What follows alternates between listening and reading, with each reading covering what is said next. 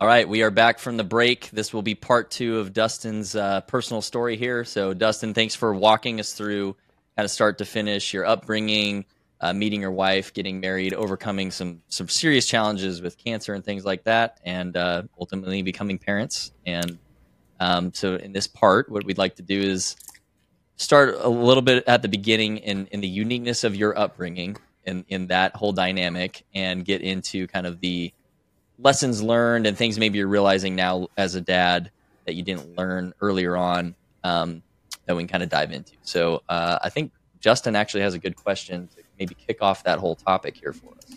Yeah. So, we were neighbors, and, there was things I didn't know about you that I thought, I knew everything about you because we were so close.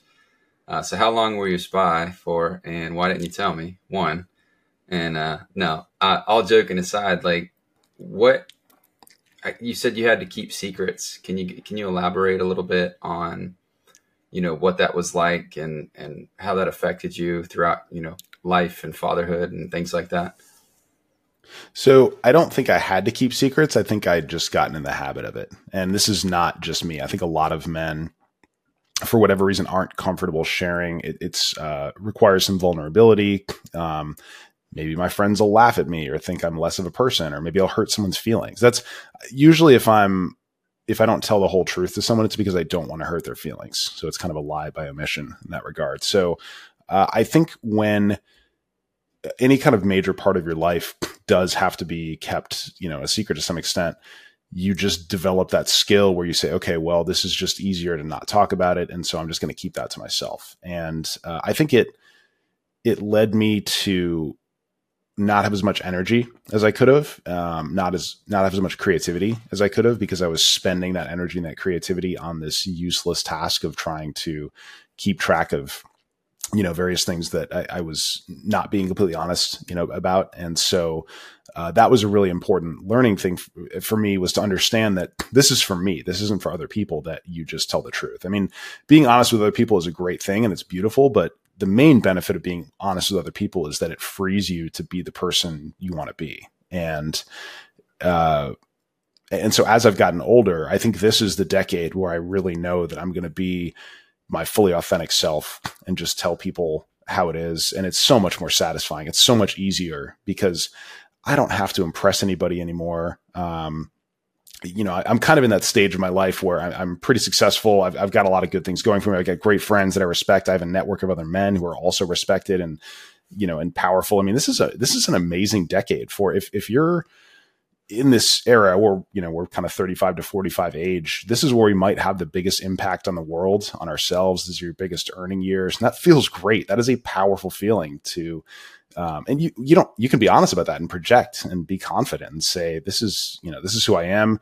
I'm kind of a big deal, in that regard. And so, it is a little bit easier when who you are is already, I mean, you guys are pretty impressive men. And so when you're already, pretty impressive, why would I be dishonest and try to be even more impressive and make things up? There's no need for that because you're already awesome. And so, building a life to where you have that kind of confidence and to where you feel good about what you've done, you're proud of your family, you're proud of your work, you're proud of your creative endeavors. I'm so proud of our podcast. It's grown incredibly. We're reaching a ton of people. It's really exciting and it's a huge source of pride for me. I love talking about it. People can tell my eyes light up when I give them the business card and I go, hey, scan the QR code, like and subscribe. And it's the best feeling. And there's nothing That's to actually hide how we there. have all our subscribers, is because Dustin's so big. He just, manipulates people to do it now, or else we are a mafia here. So this is a true story. I was in a room. You're the muscle. Yes, yeah, I'm the heavy. Yeah. I was in a room. We were waking up a patient and I laughed and I pulled out some business cards and I said, all right, I'm not waking this patient up until you guys subscribe to the podcast. And they were like, wait, really? And I said, kind of kidding, but I'm kind of not. They're like, oh, you're the worst. They all subscribe and then patient woke up and it was good. I just did that the one time, I promise. That's funny. Yeah. On a serious note, bring it back. What I hear you saying though is that this, whether it was like a defense mechanism or just a habit or whatever, you kind of having all these secrets and having to like keep up, like, who did I tell this and that, and like what's not, it really cut you off from having genuine, deep friendships or deeper friendships and brotherhood. Is that an accurate assessment? Definitely. Yeah. Okay. I think I still, had great friends, and they were small little things. Like I never lied about anything major. It would just be like little things I didn't want to talk about. If I was going to be late to something or whatever, I just wouldn't kind of tell the whole truth. And so I think, I'm not very good at lying. Like, it's not, thankfully, it's not like this amazing skill that I have. And so right. It was kind of obvious, like, all right, he's kind of holding something back, but it's not that big of a deal. Like, whatever, I'm not going to worry about it. You are good at presenting yourself, though, as somebody who's always happy and jolly and just infectious to be around, even though you're hiding, things beneath the surface. Like, and there's other people that, probably can tell that. Like, I feel like I was one of those people, but I feel like you do a very, very good job of like not let people see what's, brewing under the surface, so to speak. You're an empath, Justin. Yeah, you can definitely read that. And that is dishonest, right? If you're very unhappy one day, it's not the worst thing to put on a brave face and, try to be nice to people, but it's not 100% honest. Time and place. Yeah, right. Can't be like breaking down at work all day, Yeah, especially for sure. Especially when you're dealing in the medical field, like you need to be making sure the patient stays alive. But correct. Yeah. I think we're saying in like the right circles, right? Like when you're not having to be on, quote unquote, you can kind of let your guard down, right? And so all three of you. Go ahead. I was just going to say, so like you identified the problem and now you're learning it or have learned it. How much different are things for you now versus before you really kind of embraced that concept? I'm a lot happier. It's a lot easier to have relationships, to speak to other people, and I'm more creative now. I really do find unique and interesting things that I wasn't finding when I was younger because I have this extra creative energy that's not being wasted on, keeping track of who I told what. And that's been amazing. I'm really excited, like I said, about this decade. I think it's going to be a lot of fun because I have that extra creative energy. As men, we have so much to give that if we're only able to give 20 or 30%, that might feel like enough. I mean, if you're a really competent person, you can give 20, 30% of yourself and waste the other 70% on, some men have a porn addiction. Some men have, something in their closet they don't want to talk about. And they're able to kind of hide that and keep it to themselves and still function and do okay. But imagine if they had that other 70% of that energy to just put into their endeavors and give to the world and be their authentic self. And that's what I feel like my 40s are going to be. And I'm really excited about that. So you have all these traits that you've adapted to and you've created through your experience. But one of them that stands out for me that I've seen be an insatiable part of your life, with whether it's your medical field, like getting all those certifications, getting through med school, becoming Quadzilla. I mean, all these different things that you've done, right? The gym. You have this just extreme amount of discipline. Where did you acquire that discipline? Because most men acquire that from like a dad with a hard work ethic or a father figure. Like, did you have father figures in your life that did that? Or was that something you developed through just having survival mechanism? Like, I'm curious where you got your discipline trait from. My grandfather is my model for that. He is 90 years old and he's the Energizer Bunny. The man will not stop. He hasn't retired. He continues to manage hundreds of millions of dollars of his clients' funds.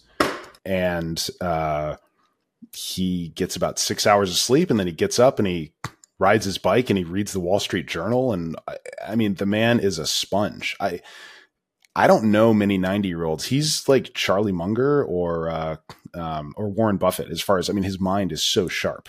And I don't think I'm going to be that smart when I'm his age, but as far as a model of someone who's a true Renaissance man, just incredible knowledge in so many different areas. He really taught me a lot of what I wanted to be. And he always told me I could be whatever I wanted and that I was really special. And he does the same for Lucas. Seeing my my son with his great grandfather and the way they interact is so special. It's just really amazing. I think the guy's going to be around another 20 years. He's like unkillable because he's obsessed with his health.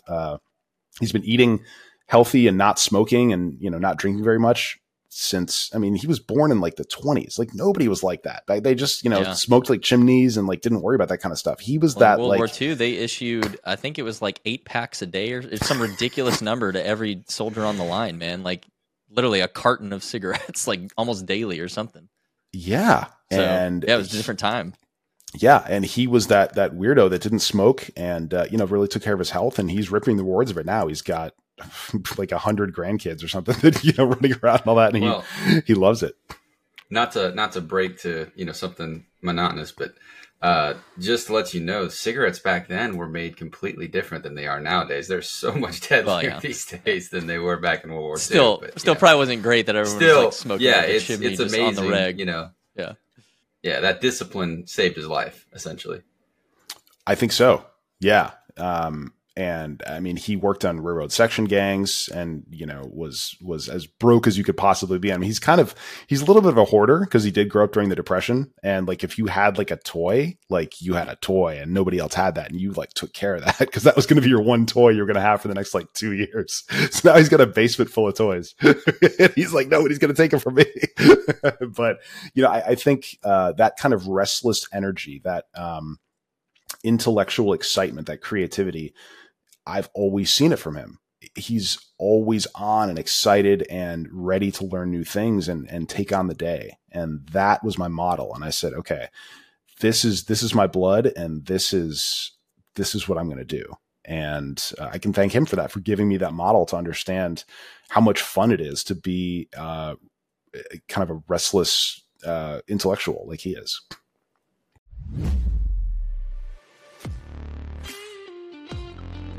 Hey there. We hope you're enjoying this episode of the Present Fathers Podcast. Our mission is to reach as many men as possible and equip them to be excellent family leaders. We believe that by inspiring and equipping men, we can change bloodlines and positively impact our culture. You can join us on this mission and partner with us today by doing one of two things. First, go to your favorite podcast platform, whether that's YouTube videos or Apple or Spotify, Google, etc., and leave us a review. The way the algorithm works is that it really values reviews, and this helps promote our stories to get them out to more people. The second way you can help is by sharing your favorite episodes with friends and family. Help us get the word out so that we can make a difference in our culture. Thank you for watching, and we hope that you join us in our mission to change lives.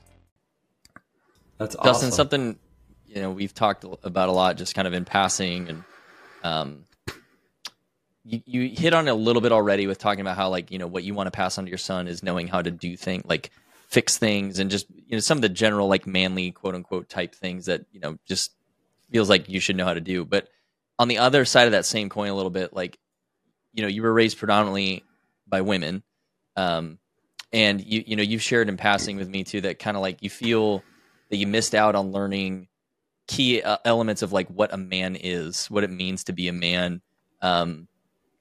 Not a full dimensional, it's kind of like one dimensional, your understanding of it for a long time. And even how you viewed marriage, right? Because of the way that you were brought up, you kind of just figured marriage wasn't maybe the greatest idea always. So what are some of those lessons that you've learned now? You've kind of seen the stark contrast of how you used to think and how different it is now in your marriage and as a father, and really kind of the advice for maybe guys who have similar upbringings where they didn't really feel like they had great masculine role models to teach them what a good man is comprehensively. Just kind of expand upon that, and any words of wisdom from Dustin based off your experience. So like Brandon, I went and found books that filled those holes. I knew that I didn't necessarily have this obvious role model of, okay, I'm just going to do exactly what I see here. And so I went and I found books. I had a psychology background from college. And so I expanded upon that and said, okay, I've seen some things what not to do. What am I going to do differently, and how do I avoid these pitfalls? And I found some incredible resources. Dr. Willard Harley, who you guys were lucky enough to interview. I was stuck on a flight. Not bitter about that at all. Doesn't hang with me or bother me or any of that kind of stuff. It's okay. We interviewed your personal hero for you. Okay? So I could not we had your back. Okay. And I could not think of grateful. 3. That's right. I'm so grateful. Yeah, exactly. So, reading His Needs, Her Needs was incredibly beneficial.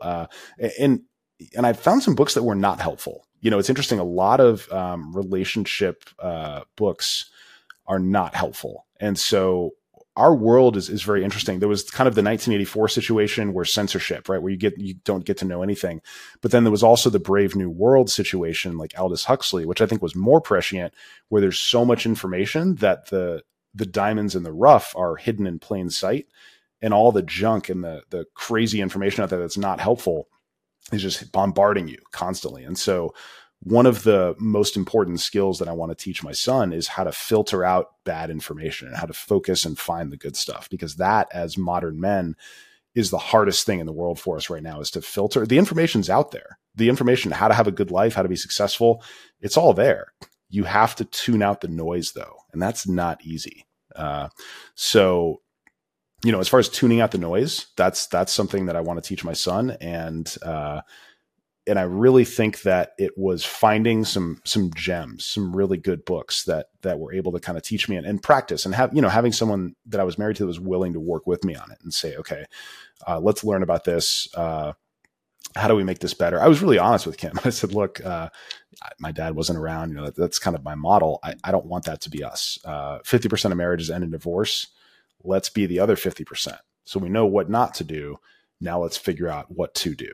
And so I've talked about this before, the concept of via negativa. Sometimes it's easier to learn from bad things and what not to do than it is to learn, from those good things. When I was training for anesthesia, I learned the most from people who were really bad at the job. And, maybe in some ways I learned the most about relationships from people who had really bad relationships. These people are yelling at each other all the time. Let's not yell. He hit her. That ended the relationship. I mean, it's like, that's kind of a weird example, but that's pretty basic, right? Like, don't do that. And so much of successful relationships is what you don't do, versus what you do, because you can mess up a year of wonderful behavior with a couple of nights of really bad behavior, and so a big part of successful work, successful marriage, all that is not doing, some really basic things. Yeah, man. Yep. Sometimes just avoiding it is just avoiding the argument lets you cool off enough to not say the thing you would have regretted. So it's definitely a valid point. If you could go back, Dustin today could go back to maybe, 10-year-old version of yourself and give you a piece of advice, what would that be? Because you talk about going to books. Was there anything else that maybe I wish I would have done that a little bit different? Don't focus so much on grades. I was obsessed with getting that A, with getting that 100%, with being the best in the class. We would do around the world, 7 times 8, I'd be raising the hand, 56. I had to win. I had to succeed and be the best. And I was so academically rigorous. And if I'd taken 10% of that effort and put it into some other things, like learning about music, learning to paint, learning to fix a car, stuff that I'm just atrocious at. If I'm top 1% with academics, I'm bottom 1% with fixing cars, and so be someone who's a little better rounded. And I'm very, very good at some things and I'm really bad at other things. And I wish that I was able to turn that around to where I was a little bit better at and so I think that'll be another thing. I like to think in decades. I like to think, okay, what are my 40s going to be like? And I think some of that is going to be shoring up some weaknesses. And targeting some things that I know I'm not very good at. I'm not always present. I've got a million things I'm working on. I want to do podcast edits. I want to work out. I want to, respond as quickly as possible to Elon Musk on Twitter to get some impressions, just the stupid stuff. Right. So, rather than doing that, I want to be present with my family, with my son. And I want to be a better father in that regard. So if that's a weakness, I want to shore that up and get better at that kind of stuff. So that would be the advice I'd give to 10-year-old Dustin is 1, buy Bitcoin as soon as you can. and 2, don't worry about being, top of the class. get the good grades, learn the material, be good at it. But it's going to be okay if you're number 2 academically, because it's not going to matter when you get older. Okay. So the grades thing's fascinating me. Was this like a thing for acceptance? Like, were you chasing acceptance? What were you chasing after when you did that? Psychoanalyze yourself, Dustin. I genuinely don't think that's what it was about. I think I was very, very good at academics. I'm still the only 7th grader, I think, to get every single question right on the Florida Math League. They've been doing it for like 60 years. And it's like a 100-question test. And I got all 100 right, and nobody had ever done that before. And I don't think anyone has since. And then I peaked. I was terrible at calculus, but I was really good at algebra. For some reason, I was like an algebra, idiot savant. It was. I didn't realize we were in the presence of a real mathlete. This is a new. See, this is keeping secrets. You've just been holding back from us, bro. It's still you're not over it yet. Well, I didn't want to flex on you that hard. Okay. You know, I mean, being a mathlete. I think you're a very, generous person, and I think you just know that I'm so bad at math. You didn't want to make me feel bad. So exactly. I appreciate your kindness in this moment. And so when you're good at something, you want to continue doing it. It's satisfying. It feels good. And so I think that's where some of that obsession came from. And, grades I don't want to tell you grades don't matter, but they're not a great indication of learning. That they're not great for creativity. If I'd put some of that energy, if I'd thought, okay, school is important and I want to do well, but play the game and learn some other things outside of that, I think I would have enjoyed it a little more, and I might have been more successful. I mean, we'll never know, but if 10-year-old Dustin had shored up those weaknesses a little bit and done some other things, I think he would have been happier and maybe a little more successful.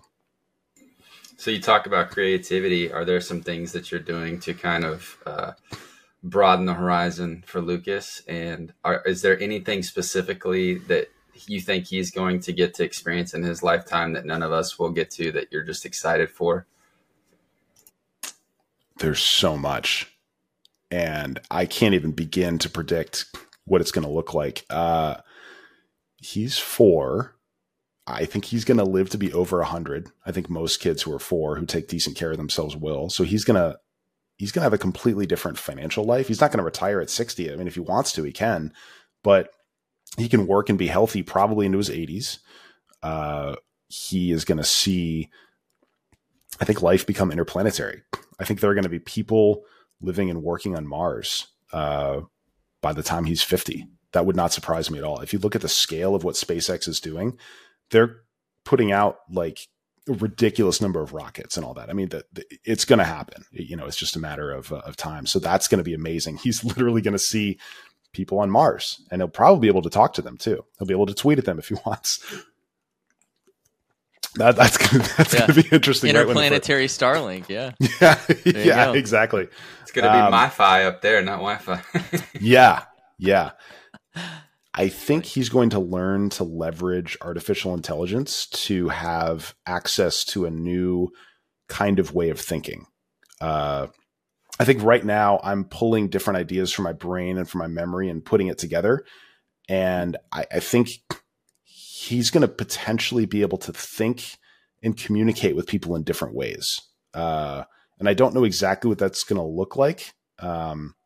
And it may happen to us. There's a decent chance that we live long enough to see some of these interesting things happen. He's not going to ever need to drive a car if he doesn't want to. It's all going to be driverless. He'll have the option to. People will still want to drive because it's fun, but he won't need to. So that'll be cool if he wants to read a book instead of having his hand behind the wheel. I mean, that'll be an interesting, kind of change. And I don't think he'll have to work in the same way we do. I think a lot of manual labor jobs, a lot of trucking, a lot of those kinds of things will be taken over by automation. And so I think more humans will be focused on creative jobs. There'll be artists. There'll be Instagram influencers. Not too many of those, but I think it's going to be a really different kind of world. You brought up a great point with the AI stuff. So synthesis schools, for example, with like SpaceX, Elon, all the guys that are creating that. Have you thought about, putting him into that at early stages just to try to have him thinking more logically and more adaptive than, say, your conventional school stuff is going to do for him? So it's funny. I shot the founder of Synthesis School at DM last month, and I said, "Hey, my son's 3.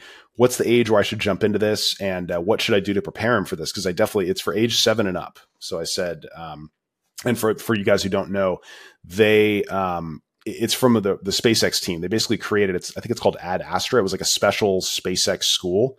And that was like part of the team that created this new AI tutoring system and teaching and all this stuff. It's fascinating.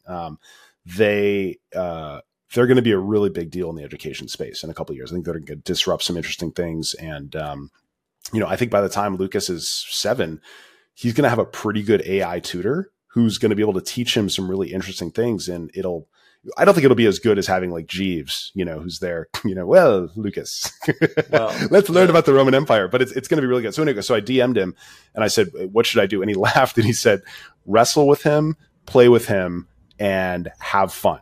Basically don't take school too seriously. The same thing that I was talking about. Don't try to impress on your 4-year-old how important it is to learn the alphabet and all this kind of stuff. Because guess what? They're going to hate it because Dad doesn't want to play with me right now. He just wants to force me to learn this boring stuff.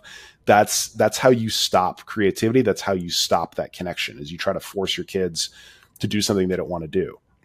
But when you teach them games, when you sing songs with them, when you learn together in fun ways, that's how you get it done. So yeah, he was great. He said, yeah, wrestle, play games and have fun, and talk to me when he's 7. I was going to say, there is one thing that That's you funny. can teach him, just, because Spock, he had the whole AI training him. You can just teach him to live long and, he'll be good. Give him a little nerd sign, little gang sign, early gang sign. So Yeah, in Florida, of all places. Yeah. So to kind of reiterate and just kind of go back to my question, like, what are you doing creatively to kind of nurture, where you want him to end up? Because I know I believe I've seen on some of your socials that you guys do, like, stargazing and, all that stuff. Do you guys have like a telescope? Is there things that you're kind of doing since you live in a local place like your SpaceX? Like, can you kind of go into that a little bit? I take him to rocket launches whenever I can. Kim was kind of mad at me last night because it was like 8:30. It was a little past his bedtime. And I was like, we've got to go. This is a Falcon Heavy. You don't get to see these very often. She said, all right, fine. So we drive to the beach. There's nobody there. It's like empty. It was unbelievable. I thought it was going to be packed, and we pretty much had the place to ourselves. So we got on the beach. The moon was bright and incredible, so we were playing, watching that. He got to see this amazing launch, and I'm just trying to fill him with wonder and excitement and love for learning, and Yeah. I'm very guilty sometimes of doing the opposite and saying, Lucas, you have to do this. You have to learn in a certain way. And he shuts down immediately, has no interest. He's the most creative, receptive, loves to learn, loves to read. All kids are. Oh, it's wonderful. We all do what you just described. No, focus on this, do this, or stop messing around. And we shut that down. And honestly, I look at it later, and the stuff that I'm mad at him for is literally him learning to like get better with his hands, or like, he'll be the Nick Freitas situation. He'll be in the kitchen messing around trying to learn stuff. And I'm telling him, you just made a mess. And literally he was about to learn how to cook something. And I took that away from him, so if there's a lesson I can, teach myself and teach other dads, let your kids go make the mess and learn, and clean up after them later. It's not that big of a deal. If the house is a little messy and it takes you 5 minutes to clean up, that's them learning and leveling up, and their little neurons firing. Just let them be. Let them do it. Mm-hmm. Well, and it's really, we have to train ourselves to be comfortable with a temporary, mess. And that's really what it is. It's just our own personal need to like keep things orderly or whatever, right? That's what actually takes over. And so it seems almost like an innocent good thing. And it so quickly turns into, then we go like so, puritanical about, put your things away or whatever. It's like, well, okay, but you kind of just missed a big opportunity, right? And I'm super guilty of this all the time. But I know. Yeah. What I was going to say is I will layer in the video of that launch that you've been describing. Oh, yes, please do. Right now in this episode. So as we're talking, you can see it real quick. I'll mute the sound on it, but that way people can see what you've been describing and kind of what your son gets to see all the time at such a young age. It's super incredible. I mean, I remember as kids, right? Like us growing up here on this, how many launches happened in our lifetime? Like a few, when we were kids. Not a lot. Like, yeah. that's it. It was like one every maybe 5 years, If that, and a couple of them 10. didn't go very good. So, nowadays it's like Lucas is just looking up every other day, boo, boo, boo, rockets. And I mean, we were there to visit you for 3 days, and we saw a launch. So it's pretty insane. Yeah, I checked my phone and I was like, guys, get out of the pool. Go. Yeah. Got to the front It's crazy. and got to see the rocket launch. It's fun. And it is the truth that, I mean, one man can really make that much of a difference. I mean, if you guys remember, just a couple of years ago, the Russians were doing our launches to get to the International Space Station because we didn't have the capacity. NASA had literally lost the ability to get to the space station, and we had to beg our Russian friends to get them up there for us. And, SpaceX allows us to do that ourselves. And I mean, that's amazing. It really is incredible how just one man can change the course of history. We see this over and over. There's this argument is like the great man theory versus like it was going to happen anyway, concept. And I firmly believe that if the, 12 founding fathers of the United States hadn't gotten together in a beer hall and decided we're going to, make these crazy ideas, we're tired of paying taxes on tea, our lives would be very different. And there's some providence on that. Probably there are more than 12. Yeah. But like the main guys that kind of did most of it, but, yeah, I know you meant. yeah. And it's amazing that, someone put those people in that place at that time. None of them could have done it by themselves. And they all, it really is interesting when you look at history and you say, how did these people end up in this situation at this perfect time? And I don't think if it hadn't happened like that, there may not have been another opportunity for that to happen later, so yeah, it's cool, a powerful thing to let your son see, and not actually just history happening, but seeing a man like Elon and knowing that he can have the same effect on the planet that one other man had. That's a powerful thing to show a kid, hey, anybody can make a difference in this world if they just try hard enough, or they do what they dream. So I think that's pretty cool. Yeah. And one more follow-up to your question. Storytelling is so powerful. So when I try to explain stuff to Lucas and I say, okay, this is how it works, blah, blah, he zones out. He's gone. He has no interest, right? But if I weave it into a story and I say, so his favorite character is a guy named Bob the Scary Dragon. I don't know why. I think I was like really tired one night and I was trying to tell him stories, and it was Bob the Scary Dragon. So that's his favorite character. So if Bob the Scary Dragon needs to learn how to drive a car, well then, he's going to challenge Lucas the Brave Knight. And I'll just weave these kind of silly stories together. But that's how I teach him lessons really well. And then I forget that and I go back to lecturing boring dad and he doesn't listen to me. I get mad and I'm like, why won't you listen to me? And then I remember, let's tell some stories and let's make some fun out of this. And then all of a sudden, it comes back. So there's little tools that I'm learning that are just incredible for, for teaching and for keeping your kids interested and excited and creative. I think I went through a phase when I was a young man where I was not very creative. I was A, B, C, or D. I was very good at, okay, the answer is B, got the Scantron, got the answer. There's no creativity in that. I'm so old, I know. No, me too. I mean, yeah. Bad memories. Yep. The hanging chads. Sorry, I didn't mean to cut you off. No, you're good. So yeah, I mean, it's all about, telling stories and allowing your kids to figure stuff out on their own. Because if you try to lecture and force a kid to do what you say, it's not going to work. It'll have the opposite effect. They'll just hate you. So have some fun with it, be creative, and let them find their own answers. He'll tell me these answers to things and I'll think about it for a second. That's really creative. Where did you get that from? I love that. So I learned from him quite a bit too. And that's, if you as a dad are open to learning from your kids, we don't know everything. He's taught me so many things. And that's just going to continue leveling up as he gets older. Well, it's an entirely new interaction you have, right? This is a new role you've never done before if it's your first child. And so you have to learn new things, and they're not maybe teaching you with their words, but that interaction forces you to learn. So speaking of stories, you've mentioned that your grandfather played a huge role in your life.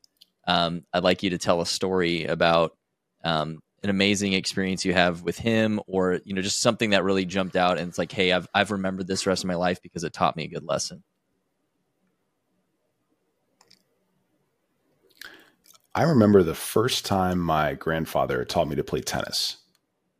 he's the reason that I'm very passionate about tennis. He played college baseball for Michigan State University, and so that was his first love. He still collects a bunch of baseball. He talks about times he met Ted Williams and Joe DiMaggio and all that. He's obsessed with baseball. But as far as his close second, number two, and something you can play with one other person as opposed to needing 18 guys, it's a little bit easier to teach your grandson how to play tennis. So he got me out on the court, and he just has this incredible way with kids. And he's still the same way with Lucas, where it feels like his patience is infinite. I kept hitting balls and knocking him out of the fence and, really didn't know what I was doing. And he just took my hands, put them in the right place, and showed me what to do and taught me and got me through the motions. And I think that was more valuable than 100 tennis lessons. I just immediately leveled up, and I have pro points, like I'm a really good tennis player now. So, he was able to give that to me at such a young age. And his voice is in my head sometimes when I'm playing matches. I think of some of the things that he said to me. And so that I'll never forget that special, moment where he took that time, to really teach me and I think he's a big part of the reason that I love sports so much, the competitive element to it. And it's like art for me. It's a form of like physical poetry. It's a really, beautiful feeling. Yeah. Yeah. And I think, again, that feeling of excellence, knowing, okay, I'm pretty good at this. This is something that most people can't do is a really special feeling. And so I'll never forget that he gave that to me. So good, man. Yeah. Well, I've got the question that we ask every dad, so I know you know it, but, what is either like that core memory or that favorite memory that you have with Lucas since you've been a father that just really stands out to you? So my favorite time with Lucas, and we've heard this from a lot of dads before, is bedtime. It's when they open up. It's when they're starting to get a little bit sleepy. They're a little more receptive. They're a little more huggy. I could hug that kid all day. It drives him crazy. He's like, "Get off of me, Dad. I'm tired of you hugging on me, man." Oh, God, and so, he just kind of naturally snuggles into your arm a little bit while you're talking. And, those moments where you see him get so excited about his book, and, you're reading the story to him, and he wants to tell the story because he remembers some of it. And so now he's telling it and you're telling it together, and you're hugging each other, and you've got this love, and, that's just magic. I would do anything I would lay my life down for that kid in a heartbeat, because of that love. And a lot of that's at bedtime. It's a really special time for a lot of dads. So if you're skimping on bedtime, you're missing out. That's the time right there. That's magic hour. I love those bedtime stories. That is awesome. Well, listen, man, it's hard for us that have had dads our entire lives to relate and to empathize on a deeper level. But I know from you having that personal experience, what advice would you give other men that are coming into fatherhood without having a father in their life? What would be like the first steps you would give for them to start healing and growing to be the best dad that they could be for their kids? Recognize that it's okay that you don't feel 100% whole. I grew up in a different, kind of environment. I honestly, I kind of told myself, for many years, everything's, it's not any different. I just had a slightly different way of growing up, but I didn't miss out on anything. And, there was some defense, to that as far as, having some self-esteem and feeling like, there wasn't anything I missed out on. But I think recognizing that I had an amazing childhood, and I had a childhood that was better than probably 99% of people growing up. So I'm not resentful. I'm very happy that I had the childhood that I did, but were there some pieces missing? Yes. And so recognizing that you don't have to be resentful or sad, because this can go the opposite direction where you say, "Oh, I'm broken permanently because my dad wasn't around." No, you're not. You're going to be okay. Your mom did a great job. You've got some challenges ahead of yourself, but there's nothing wrong with you. You're just as good a person as someone who had a mom and a dad around. But you've got to work a little bit harder to fix some things that you didn't see, because what you modeled and what you saw is not going to set you up. If your goal is to have a healthy relationship as a dad with a woman, it's not going to be as easy for you as it was for someone who already had that, right? Because it was a little bit more automatic for them. So for me, I had to pick up books. I had to I had to find those good models and relationships and do my best to learn from them. It was a journey for me. And so if you're, a young father or someone who, didn't have your dad around and wants to, you've got to go on that journey. This is your spirit quest. Get the books, level up, talk to one of us, shoot us a message, say, hey, I saw this and I want to learn. I want to figure out where should I start? Get some book recommendations from us. I'll throw it into ChatGPT and send you a summary. If you're not a big reader, that's okay. Get the key points, but you have to work on it. You have to take the time to really learn it. Because if you just gloss over it, it won't happen. You have to get obsessed. You have to dive in and learn how to make that happen. Wonderful. I love it. Thanks, man. That's good advice. I'd like to transition a little bit to legacy. So first question, how would you define legacy? And then I'll ask a follow-up to that. My son is my legacy. Full stop. What he does, what I give him, the traditions that I pass on to him, the love, the knowledge, the feelings of family, of faith, of all the important things that it takes to be successful. That is my legacy. And the follow-up is, what do you hope he remembers you for? Like way down the road. Say you're on your deathbed. What do you hope to be remembered for?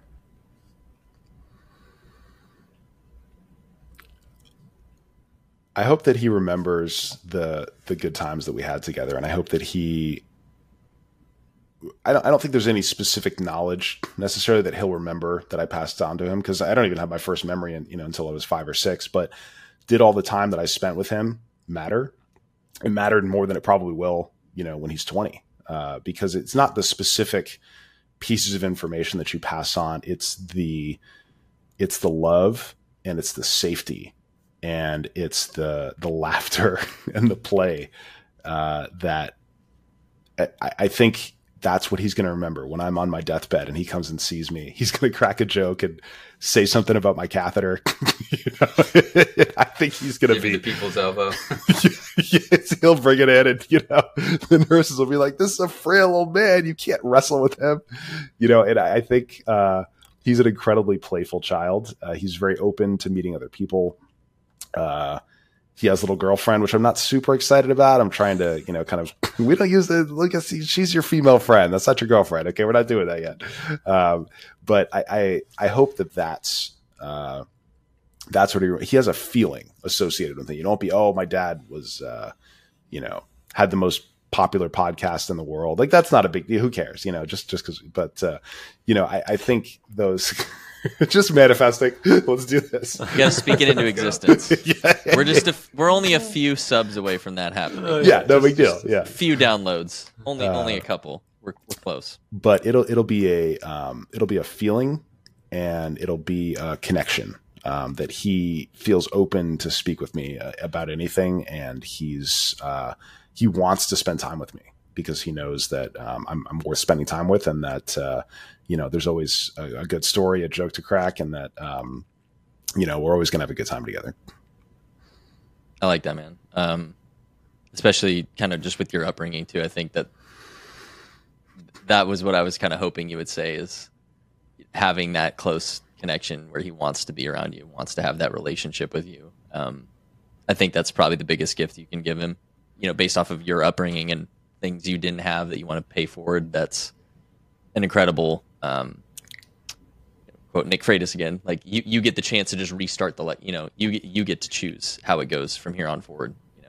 So I just want to commend you too for being so intentional about all this stuff, and not making excuses. And yeah, you put your foot in the ground and you're just like, hey, this is what I'm going to do for my son, and my family moving forward. So it's awesome to see, and I'm glad I get to be a small part in your journey and help you as a brother along that path. But beautiful answer, man. Love it.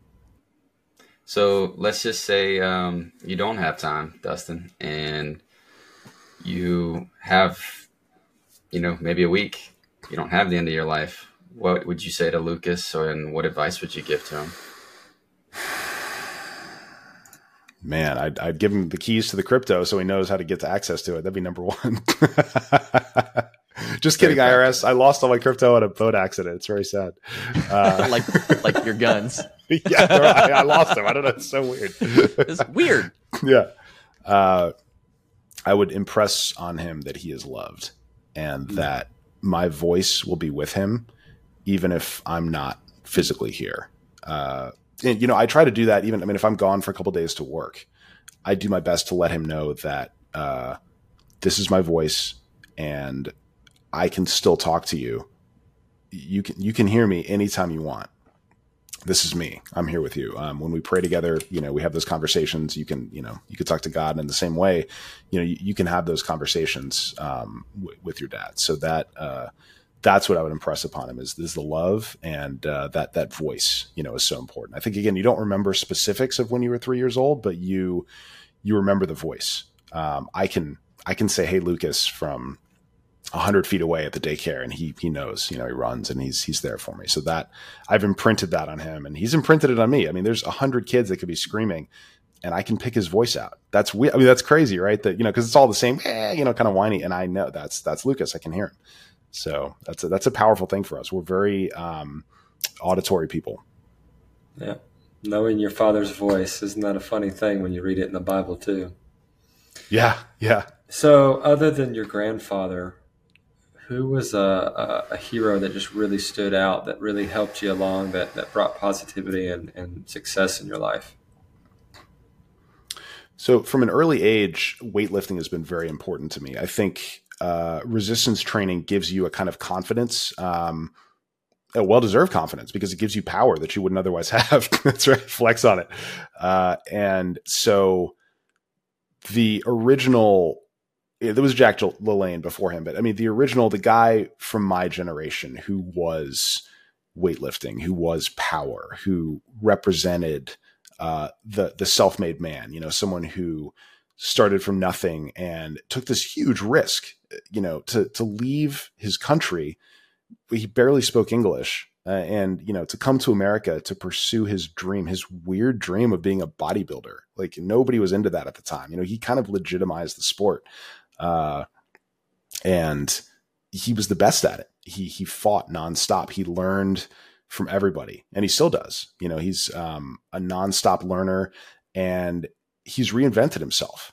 I think part of the reason that I think of every decade reinventing myself, I think some of that comes from Arnold Schwarzenegger. He, his 20s were about, and 30s were about being Mr. Olympia. Then his 40s and all that were about, being in the movies and being, the greatest actor. And then it was about politics and being the governor of California. And now it's about passing on. And, part of his legacy is teaching young men like us how to be a little bit better and how to do the reps and, how to put that work in.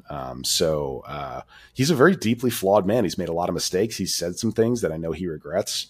And I love him for that. I think he owned it though, right? Definitely. Yeah. He's, I think he's repaired his relationship with his kids and with his ex-wife to some extent. And, some of the things that he said out of fear and things like that, he's talked about and said that, he's learned from that. And, I think he's someone there's a lot of crotchety old men who are 70 who don't really have any interest in growing. They just want to, relax and drink and, kind of not do much. They're resting on their laurels. And I genuinely hope that when I'm 70, I'm as interested in life as Arnold Schwarzenegger is. I think that's something that I respect about anyone, whether I totally disagree with their politics. I think they're crazy. If they're intellectually curious and they have some desire to make the world a better place, even if it's for totally different reasons, and I think they're a little off in their, their ideas about it, I'm still going to respect them. And I really think it's cool. So he's someone who is, will never stop until they bury that man. He's going to be out there doing speeches, getting his workouts in. Yeah. Probably looking at hot women, you know. Yeah. Well, he's done so much. Put the cookie right? down. Yeah. He's such a part of our cultural zeitgeist, right? He is. Right. He's an incredible man. Dude, he was like the action hero, man. Like you think 90s action movie, 80s action movie, it's like Arnold Schwarzenegger. Yeah. There's a couple other guys too, but like. And then one of the best newsletters right now is the Pump Club. I mean, he has the Pump Club where he's encouraged positivity and on the internet, which is such a sorely needed thing on social media. And then his new book, which is Be Useful: The 7 Tools for Life, is it's on my reading list, and I've read the first chapter, and it's I'm so excited to finish it. It's incredible. Get the audiobook, Brandon. Yeah. That's one I would say don't bother with the print version. Get the audio because he reads it himself, and it's amazing. He's hilarious and awesome. So you get to listen to him. Yeah. That's funny. It's great. I love it. All right.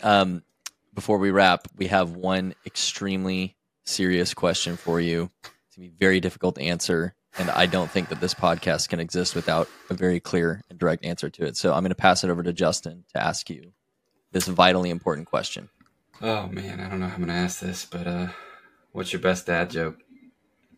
Okay. So there's 2 men on a rooftop bar, and they're drinking together. And the one man says, hey, there's a gust of wind that'll bring you back up safely to the top of this building if you jump off. The other guy says, no way. So the guy jumps off, swoops down, swoops back up, lands safely. Says, you're good to go. Bartender's shaking his head, just disgusted. The other guy says, all right, well, I trust you. Jumps off the building, falls to his death. Bartender says, Superman, you are such an asshole when you drink.